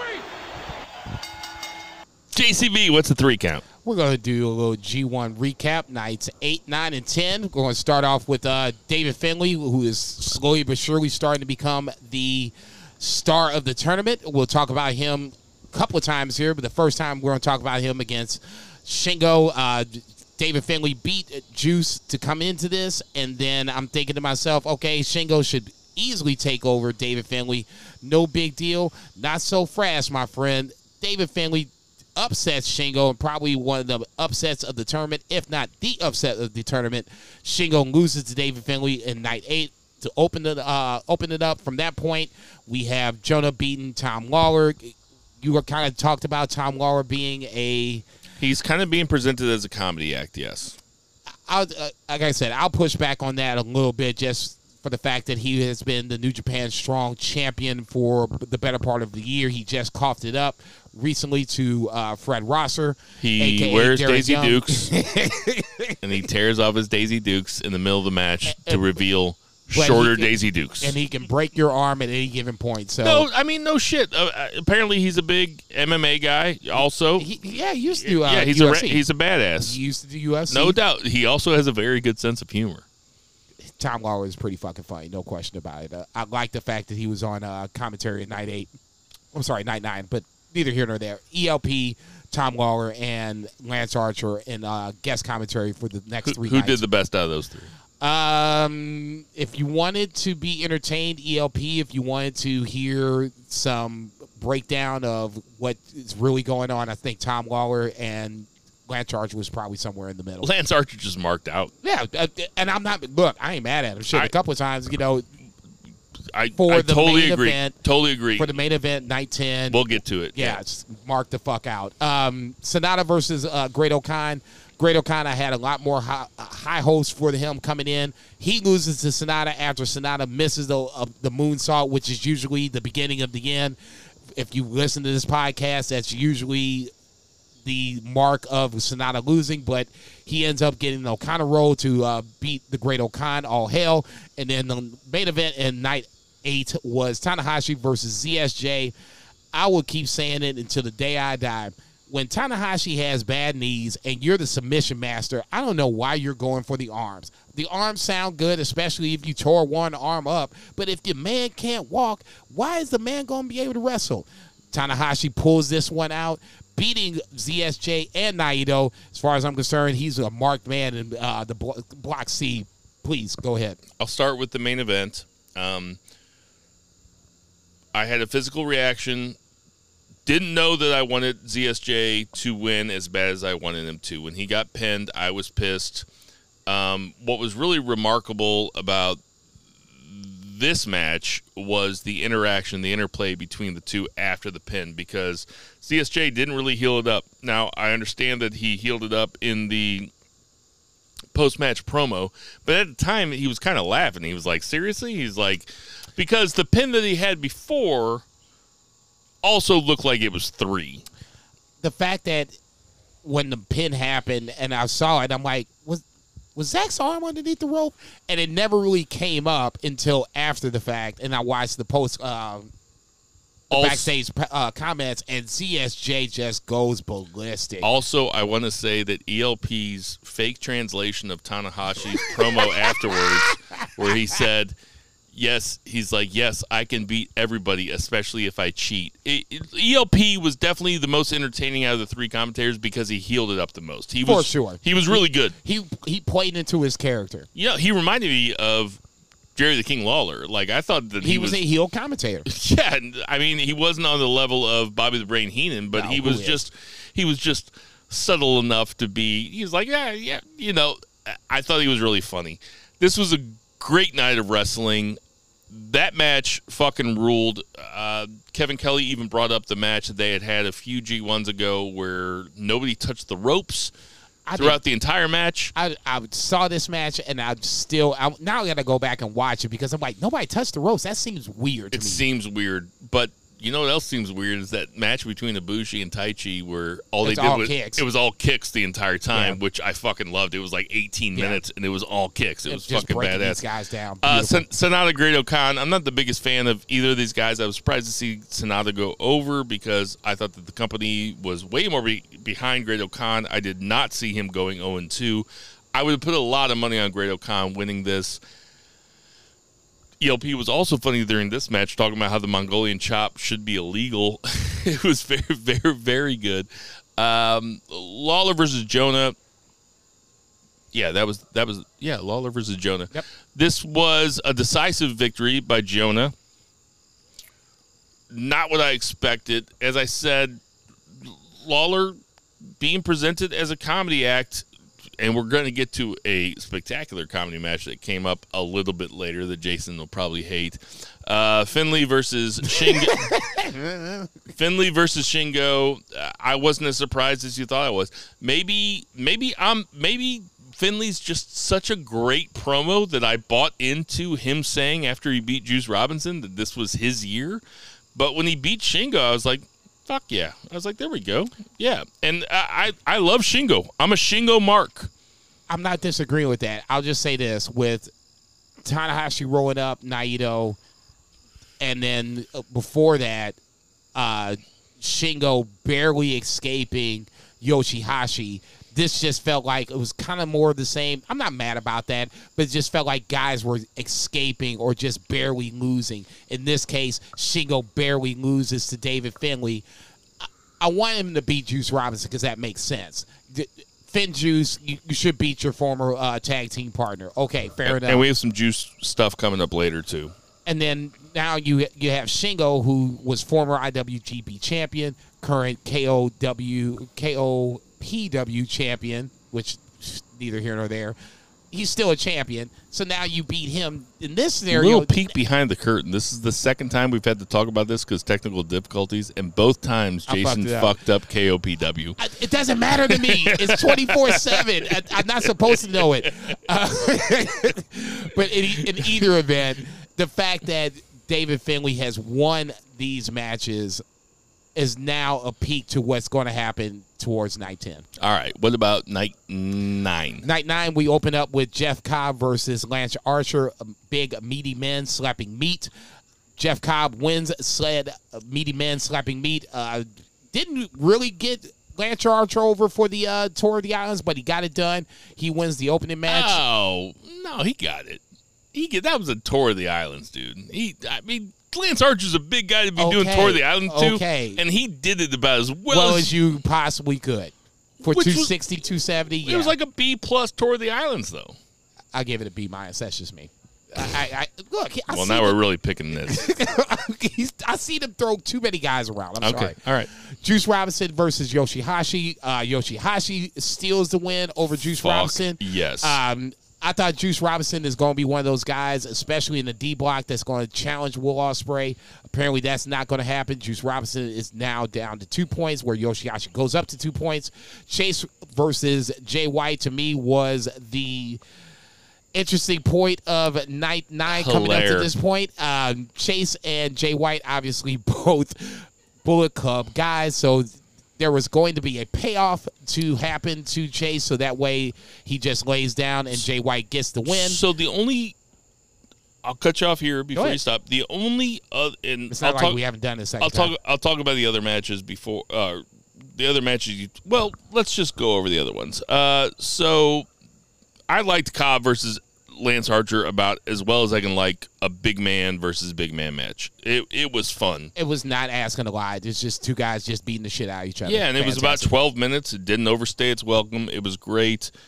Yoshihashi beating Juice fucking ruled. I am quickly becoming radicalized to thinking that like Goto and Yoshihashi are like my dudes in the G1 now, and I know that I was. Remember last year? Oh, yeah. Last year, their match was like my favorite match. Okay, I thought you was going to talk about this year where you was running down Goto as not even being a contender for this shit, but that's okay. Not cool by me. No, it wasn't cool by me. I'm allowed to change. I'm allowed to change my mind. Okay, but, fair enough. Yoshihashi and Goto are both just tried and true hands. Like, really. You stole my word. I was going to say they're really good hands. They really are. They can just make anybody look good, and they should be allowed to go over at any time, which both of them have. I don't know. I was like, Goto, yeah, I'll give you. Look, if Yoshihashi beats Naito, there's going to be a serious problem on this podcast. The story of Juice for the tournament, though, is that Juice is just angry. Like, he is pissed off. He is a pissed off dude, and it has cost him a couple matches thus far. He's 1-2 so far, right? Yes. Juice, because I know you don't watch the pre-matches or whatever before the G1. I don't know. This is the reason why I like watching these pre-matches. Juice and Jay White have a really good chemistry where Jay White will chop somebody and Juice says stupid in Spanish, or not Spanish, but Japanese. So it's like, back, forth, or he misses somebody and Juice is like, stupid in Japanese. And it's the same thing. They are so both annoyingly bad. They make a really good heel tag team. Not saying I want Jay White to be a tag team guy by any stretch of the imagination, but if you wanted to do it, those are two guys that I think you can put together and have a really annoying ass heel tag team for Bullet Club. So I would love to see Yoshihashi go over Naito. that would really tickle my fancy. Look, man. As a wrestling fan. Going into not even the same block. Going into White and Owens. I thought you just said that you didn't want Yoshihashi. Oh, you didn't want Goto to go over. Wait, didn't you just say you didn't want Yoshihashi? If Yoshihashi beats Naito at any given point, there's going to be a problem on this podcast. God, okay, let's be perfectly clear on that. Okay, so where I stopped you was Jay White versus Chase Owens. Very fun match. It reminded me of, and I don't know, as long as we've been watching the G1, the J1. As long as we've been watching it, the only time I can remember a match like this was when it was supposed to be Jay White over Yujiro. And it was the same thing. Like, he was like, you lay down for me, I'll pay you money. Now, this time, Chase Owens pulled out the money, and it was all construction paper, except for a couple hundreds on top. I was going to say, this one was more of a story where Chase was like, okay, motherfucker, how you ain't going to pay me my money? How you ain't going to pay me my money? But Chase Owens, even in this one, took the finger poke of doom, went down, and then kicked out. Now it's on. Which is really funny. Now it's on. That's the kind of wrestling my grandpa would like. Okay. My grandpa would think that was funny as shit. No, this is not how we're going to end this shit, okay? The finger poke of doom is a great callback because it's one of those bad parts of wrestling that nobody likes to talk about. But it's a Jay White thing against another Bullet Club guy. This is what I expect you to do. Lay down for me, please. Okay? Lay down. Even if I'm shorting you $800. And then Jay White ends up going over. This was tremendous entertainment. This is Chef's kiss. It's a perfect comedy match between two guys that are usually serious, but in the context of the tournament, the comedy part made sense, and this is why the G1 actually fucking rules. Connect the dots, especially where, like you said, when you there's have so many stories you can tell. Bullet Club versus Bullet Club, where Jay White has forced Chase Owens to make this decision against, the core four or whatever. So now, fast forward to the G1, this is Chase Owens' only chance, probably his only chance to ever sniff the championship. And all he has to do is beat his boy. I'll tell you what, he could sniff the championship a little bit more every year if he stopped sniffing the buffet every single year. Dude got some fucking love handles, right? You feel me? You feel me? He's a little chubby. All right, man. Go ahead. He's a little chubby. Go ahead, man. Go ahead. Go on, man. Listen, I'm the chubbiest guy. I'm the chubbiest guy sitting right here. I can make fun of chubby people. He's chubby. Leave that man alone. All right. Okada versus Bad Luck Fale. Bad Luck Fale has a record of against Okada, 2-1 in the G1. Okada ends up going over. Bad Luck Fale taps out very quickly to the money clip, which is the first time that's ever happened. I was getting ready to say, has anybody tapped out to the money clip? Yes, people have tapped out to the money clip that quickly. No, but Tom Lawler did a great job explaining trying to sell it. Why. God bless you. Because his shoulders are so big, it probably hurts more. God bless you. Go ahead, Tom. I mean, kayfabe style. He was trying to explain it. And look, God bless Tom Lawler. Like I said. Entertaining, ELP, most technical, Tom Lawler, somewhere in the middle, Lance Archer. It was funny. And then finally, Evil against Naito. And I know that you love this. Go ahead. I'll let you go. I love you. I know you love Naito going over Evil. Go ahead. Tell me why you loved it so much. Well, first and foremost, this is why Joey was like, you haven't watched SummerSlam? No. I want to watch G1 first. If Naito doesn't beat Evil, I don't give a rat's ass about SummerSlam. But Joey doesn't watch a G1 at all. No, hell no, because he doesn't get it. I don't expect him to get it. It's way early for the morning for most people. I understand that. I mean, I don't watch it in the morning. No, but I mean, sometimes I get up at 6 or 7 because I just can't sleep. I watched 7 G1 matches today. It's easy. Just do it while you're working. Excuse me, sir. You wanted your steak? Oh shit! Naito's going off the top. Medium rare. I'm not saying you can do it while you're working. Come on, man. I can't. Can we get some TVs over here so I can not move towards the kitchen, please? It's white privilege. Thank you. Sorry, bro. Sorry. Okay. Missed it. All that being said, obviously this is I didn't think it existed after Barack Obama got elected president. It still don't matter. They trying to kill us for taking fucking jogs. Naito obviously in a must-win scenario versus Evil. Stop running so fast. Look, we're jogging, man. Damn, you act like the police is behind us and shit. Evil being the Benedict Arnold of LIJ facing Naito, so there's a lot to go with this. House of Torture is probably somewhere behind it, not even somewhere. They're at ringside with Dick Togo. For me, I was very hesitant to think that Naito was going to win. I was hopeful. He ends up taking this bad boy and now stays alive in the tournament, beating Evil, which is, like I said, the Benedict Arnold of LIJ. Not the best match in the world. The pile driver on the table. That was a spot, dude. And I saw it setting up. I'm like, that was a spot. Are they getting ready to really do this? And I was like, ugh. And then they kind of like, gaffed it a little bit before it happened. I'm like, okay, we can just scratch this at any point. And this is me saying this about the Benedict Arnold with LIJ. I'm like, you can go ahead and scratch this. Don't kill him. Yeah. And they went through it. I'm like, oh, Jesus Christ. That was an incredible spot. That was the spot of the match by far. Easily. You saying that you didn't think that Naito was going to win, or that you were skeptical he was going to win. There was no way Naito was going to go 0-3. No way he was going to go 0-3. With Evil as the opponent and the way LIJ is booked where they don't interfere and House of Torture always interferes, yeah, I'm very skeptical. The reason this fucks me up is that I picked Evil to win that block. Yeah. And now it doesn't look like Evil's winning that block. Evil, Naito, a lot of guys are going to have to, well, I'm not going to spoil it just yet. I'll just say that a lot of guys in the C block will have to get help from Goto, who is leading the block, and we can move to night 10 from there. All right, night 10, what's up? Night 10 will go with the starter, the curtain jerker match, Ishii versus Great-O-Khan. All hail.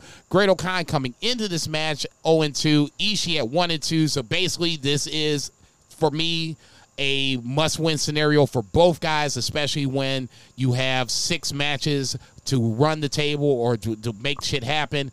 Great-O-Khan gets on the board, finally beating Ishii. I thought that Ishii was going to win this, especially when Great-O-Khan fucked up the sheep herder submission, but Great-O-Khan ends up winning it.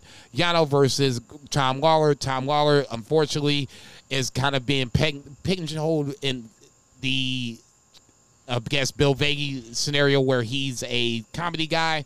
I can see this more and more, especially in this match. Thank God that Yano does end up losing this match. Tom Lawler gets on the board, so we got 2 guys with the first 2 points of the T1 with Great-O-Khan and Tom Lawler. Tama Tonga versus Sonata next. This, to me, was a coin flip match, especially when you have... Right guy went over. I'm not going to say that. I wanted Tama Tonga to go over, especially with Tama Tonga and... Oh, yeah, I circled the wrong guy. Tama Tonga did go over Sonata in the B block. I thought I was saying right guy went over with Sonata. I circled the wrong motherfucker, man. Damn. Hey, you know what happens when you pick Sonata to win? Sonata, good pick. Tama Tonga wins, setting up a possible B block finale with Tama Tonga and Jay White at the end. Kenta coming into this bad boy winless versus Goto in the C block. C block being Goto leading the C block, Kenta being pointless. Kenta stealing wins over this. This is, to me, more about the stick of Goto / Yoshihashi versus anything else. Neither here nor there.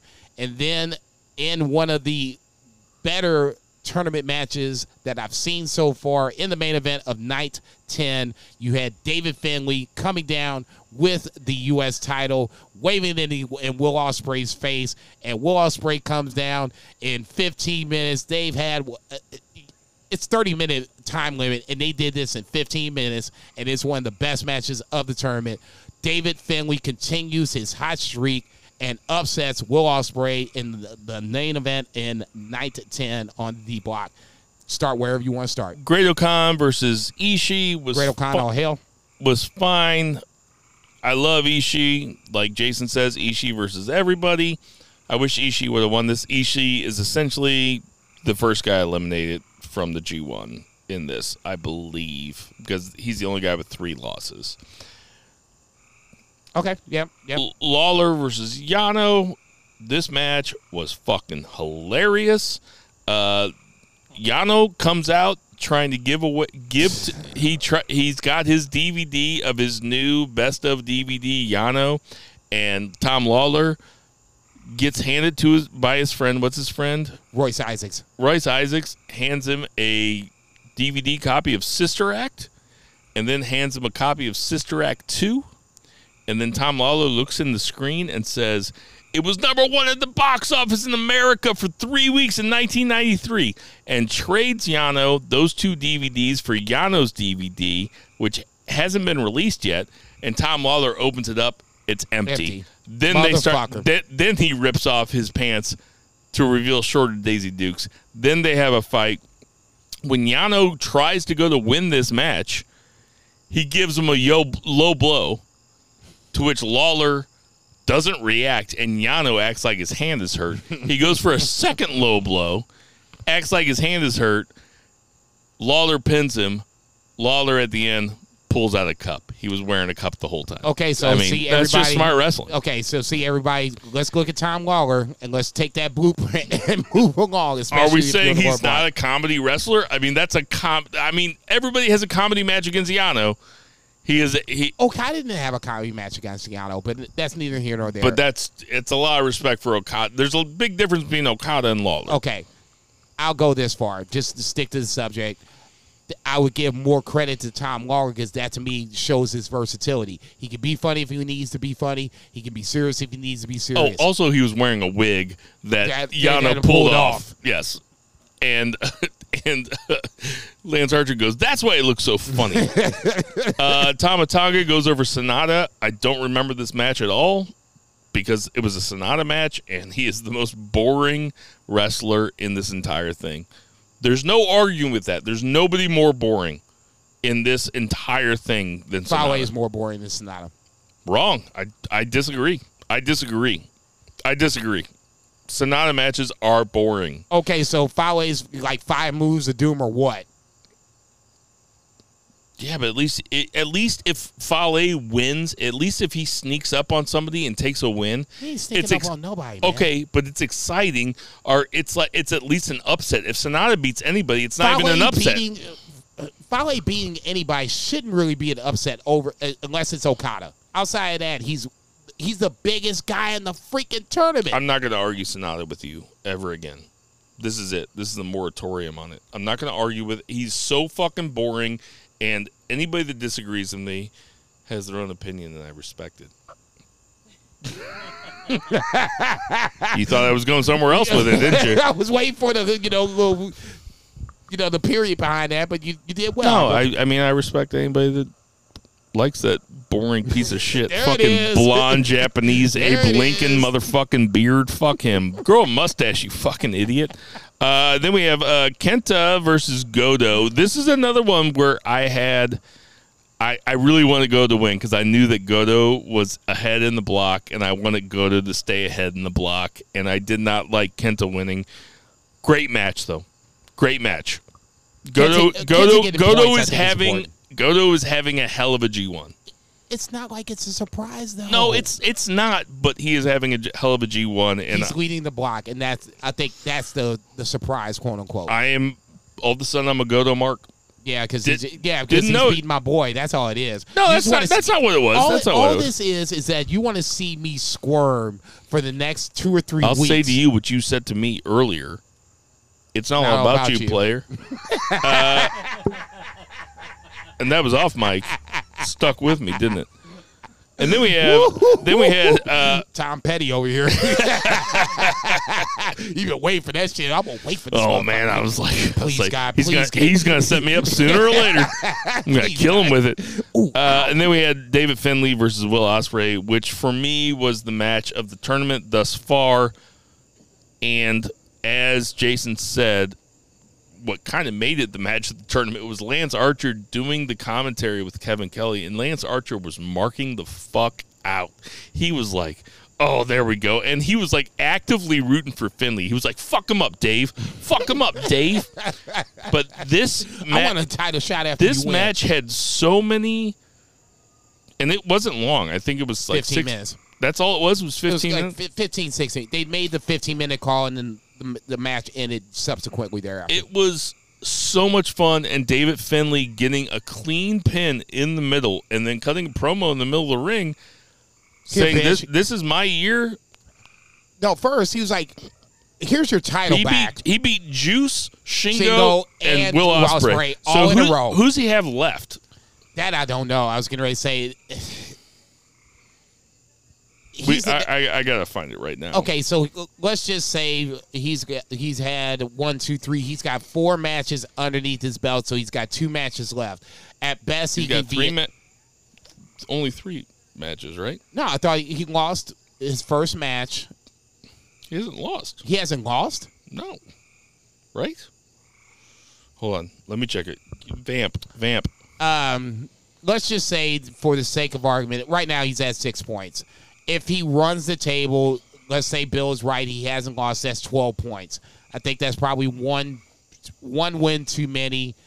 Let's keep it at 10 because now he's in the same block with Will Ospreay, obviously, who was the preeminent favorite. He's got 6 points. How many matches has he wrestled? That's 3. Okay, so he's basically running the table. He's got 6. Ospreay's got 4. ELP's got 2. If I'd have told Shingo's you, got 2. Takahashi's got 2. Yoshihashi's got 2. Juice has 2. So Finlay is he's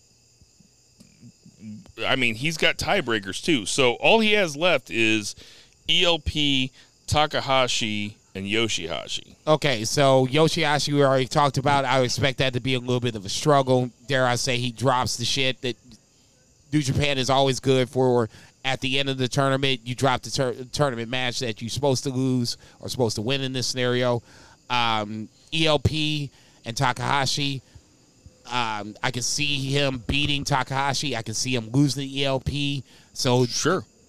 At most, he gets 10 points. So now Will Ospreay would have to run the table, and David Finlay would have to lose twice. Yes. For Will Ospreay to win the D block. That's exactly right. And that is your G1 recap from the Banned from Ringside podcast.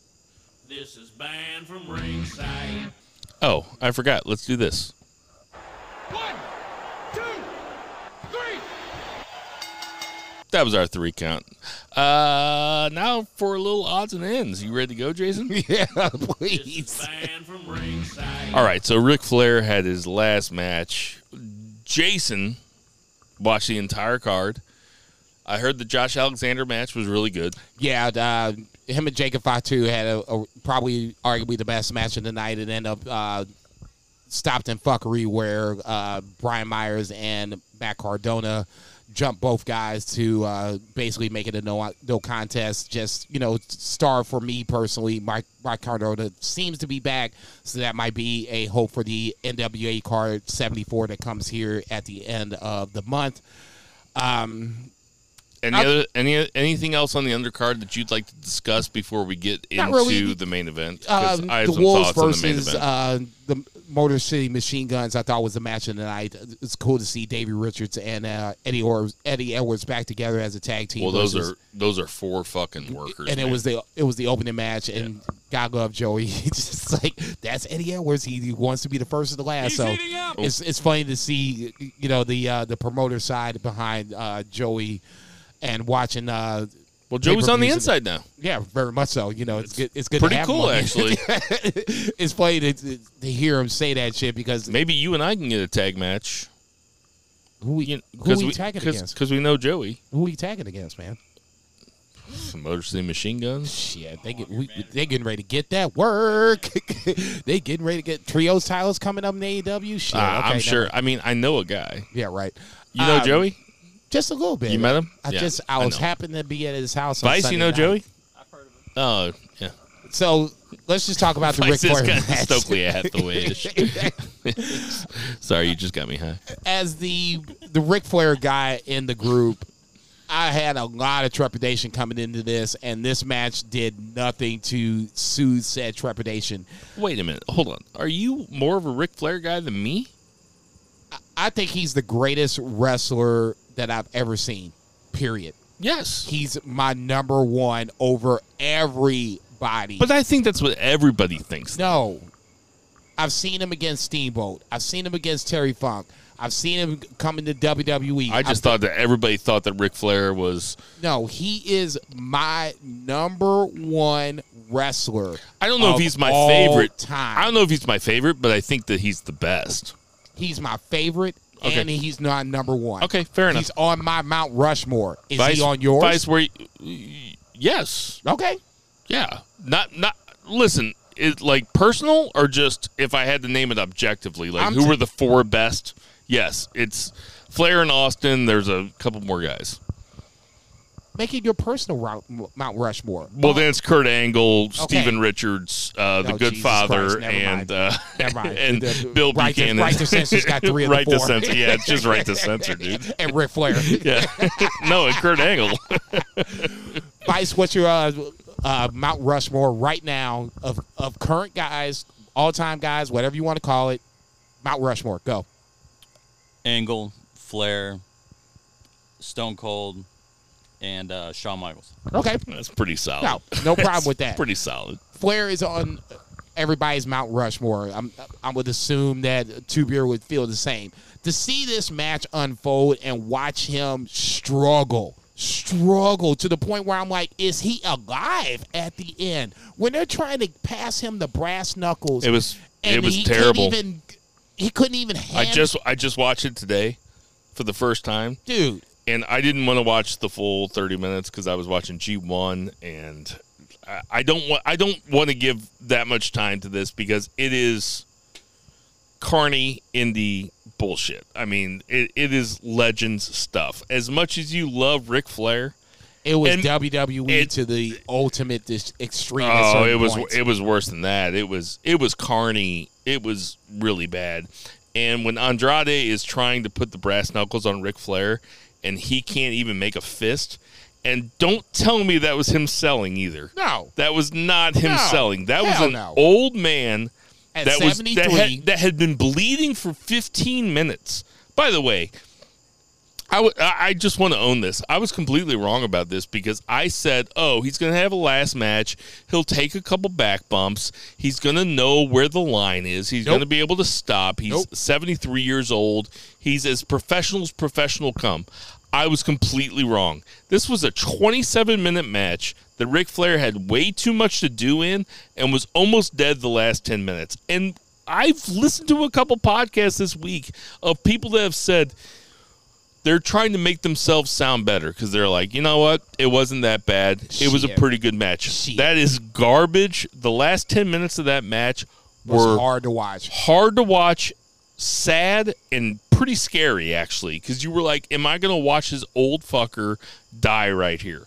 There was the spot where Jay Really Lethal bad. was supposed to do the superplex, and they Really bad. and they did it in like the pre-match training or whatever, where Jay Lethal gets the superplex to Ric Flair. I'm like, okay, this is not even before I started to think it was really getting bad. I'm like, okay, we don't need to do the superplex. It kind of Please don't do this shit. And then Ric Flair came down, they did a suplex, and then the match went on. really bad. Like I said, to me, HBK versus Ric Flair is Ric Flair's last match. No, I get it. It ain't. I don't care No, what you. fuck that. I don't care what No, you fuck remember. that. This is his Revisionist last match. Revisionist history for me. That was is 2008. HBK versus Ric Flair. That was fucking 14 years ago. This was some hot garbage bullshit. You could have had a pay-per-view, take away this main event, have Jacob Fatu versus Josh Alexander for the main event, and everything would have been okay. Anybody defending it Got paid off of it. should no, like No, they people got on paid Twitter off and of shit it. like that. No, I'm talking about just regular people. Look, They should be embarrassed to have that take. There's That is no- the worst fucking take. there is no way you can legitimately defend this. The fact that Ric Flair Totally agree. was literally out on his Yes. feet Bleeding. on Crimson Mask. multiple occasions. Crimson Mask. Andrade was Trying- basically dragging him at certain points. I'm like, man, Sad. stop. Really sad. Stop. And you know what? This is where I'm like, You know what it kind of does? It kind of makes me. I know it kind of makes me mad at the people that fucking planned it. I kind of think Conrad is a douche anyway, but I especially think he's a douche. Like there has to be somebody in front of Ric Flair that says no.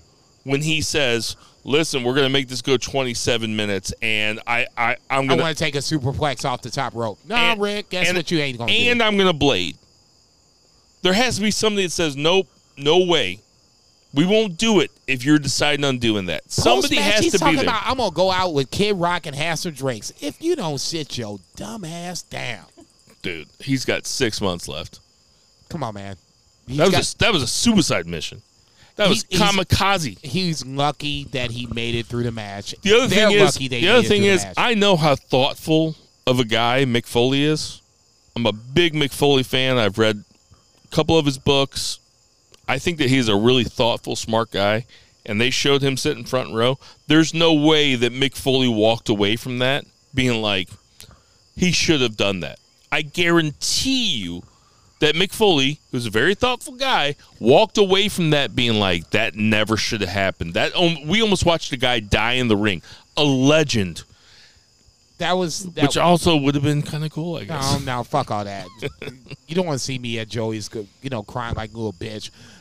You ain't It gonna cry when Ric Flair dies. Dude, I will shed a tear when Ric Flair dies. He is my guy.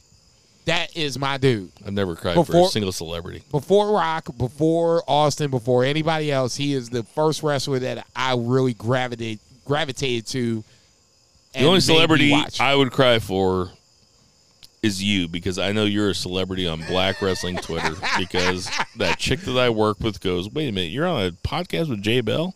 And I was like, "Wait a minute, where do you live?" She's like, "Tampa." And I was like, "You know who Jay Bell is?" She's like, "Oh, yeah. Yeah, I see him on Twitter." I was like, "What the fuck?" That means I have no time on my hands between my two jobs and doing the podcast. It means you're a celeb, dude. That means I have no life. You're going to die in the chair.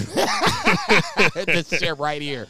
What's wrong with Jason? I think he's smoking some weed. No, he's not breathing. But we really do need to be fair to the match. And if anybody comes back on this podcast years from now and was like, "What are wrestling podcasts saying about Ric Flair's last match?" I want everybody to know that Jason Bell hard thumbs down and Bill Vagey said that it was sad. Okay, it was not good. No, I don't want to see Ric Flair go out like that. That was like watching Jake Roberts pissing in the backstage. Dude, they're gonna show that moment. They're gonna show that moment of his hand shaking, trying to get to the brass knuckles as he was passed out. And Andrade going right here and like picking up his pinky and shit. Trying to put it on his hand and he couldn't put it on his hand. They're going to show that in shit was documentaries. wrong. They're going to show that in documentaries about wrestling for the next 100 years. No. Because that Dark shit Side was of the sad. Ring will show that shit. If Conrad sells it. Why is he going to sell it? He basically put his father-in-law out there at 73. I don't like him. He put his father-in-law at 73 and made money off of it. I met him backstage at Off Broadway when I went back there to meet Bischoff, and he big-timed me. Really? Oh, yeah. Fuck him. He didn't know you was from Band from Ringside? Yeah, he did. They didn't know what Band from Ringside was, dude. Let's kick his motherfucking ass. Bischoff acted like he did, at least. Bischoff was like, "Hey, Eric." And I was like, "Hey, Bill." I went back there. I was like, "Hey, Mr. Bischoff, you did the interview with us about a month ago. I'm Bill Vagey from Man from Ringside." And he goes, "Oh, hey, I'm Eric." And like he was like just completely faking it. I'm not going to remember that shit, but I'm just going to put my hand out there. See? And Conrad was just shoving a fucking double sourdough jack into his face. Fat motherfucker. Go do some more real estate, idiot. Thanks for killing my fucking hero on fucking pay-per-view, you bitch. I love talking shit to people that will never listen to this podcast. No, they'll like never Billy hear that Gunn's retarded-looking kid. Which one? The one that I talked about a couple weeks ago. I was like, this guy looks like an idiot. His chest looks stupid. Taller or shorter? The tall one. Okay. Colton. I was going to say Connor. Yeah, Colton. Anyway, sorry about saying the R word.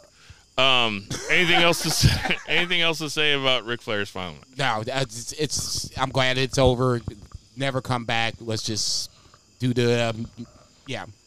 Move forward. This is Banned from Ringside. All right, before we go away, I'm going to tell you guys the 3 best jokes that I saw from the 25 minutes that I watched of the Ric Flair roast this week. This should be bad. First of all, this comedian said that Ric Flair's liver had soaked up more booze than the mat at DDP's shitty yoga studio. And then he called DDP Downward Dog the Bounty Hunter.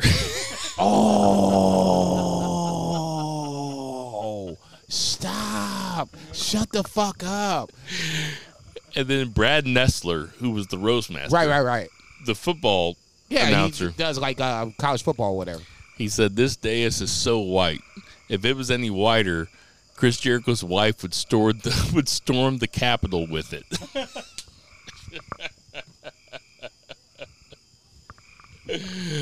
Really good stuff. That was just the first 25 minutes. Those three. You didn't watch the rest of this shit? I was watching it with my daughter while she was just shoving yogurt in her mouth. I was just like, keep eating. No, keep eating. This is gonna be good. No, I mean, there's probably 2 hours left. We'd probably go in and watch That's it. comedy, dude.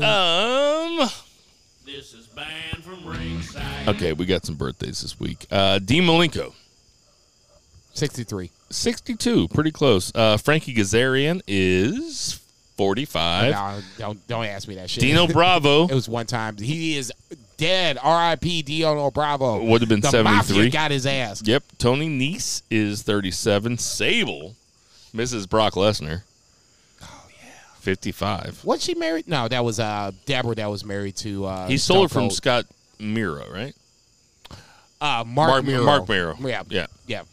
Shayna Baszler is 42. She's my age. Zach Gibson is 32. Silas Young is 42, the last real man. Shout out to my wrestling savior guide. High five time. Get Silas Young on your shit, man. I also want to say that Silas Young apparently went to Jack Patrick's after wrestling at the Grandel, which there's going to be another one. And now, are we supposed to do that? I'm not saying anybody that's there. I'm just saying everybody keep wrestling in the Grandel in your mind. Yeah, okay? Keep it in the back of your there's mind. a second one happening. We just don't know the date I don't know. yet. I'm just saying everybody keep it in your mind. You know, people talked about Lollapalooza the month after.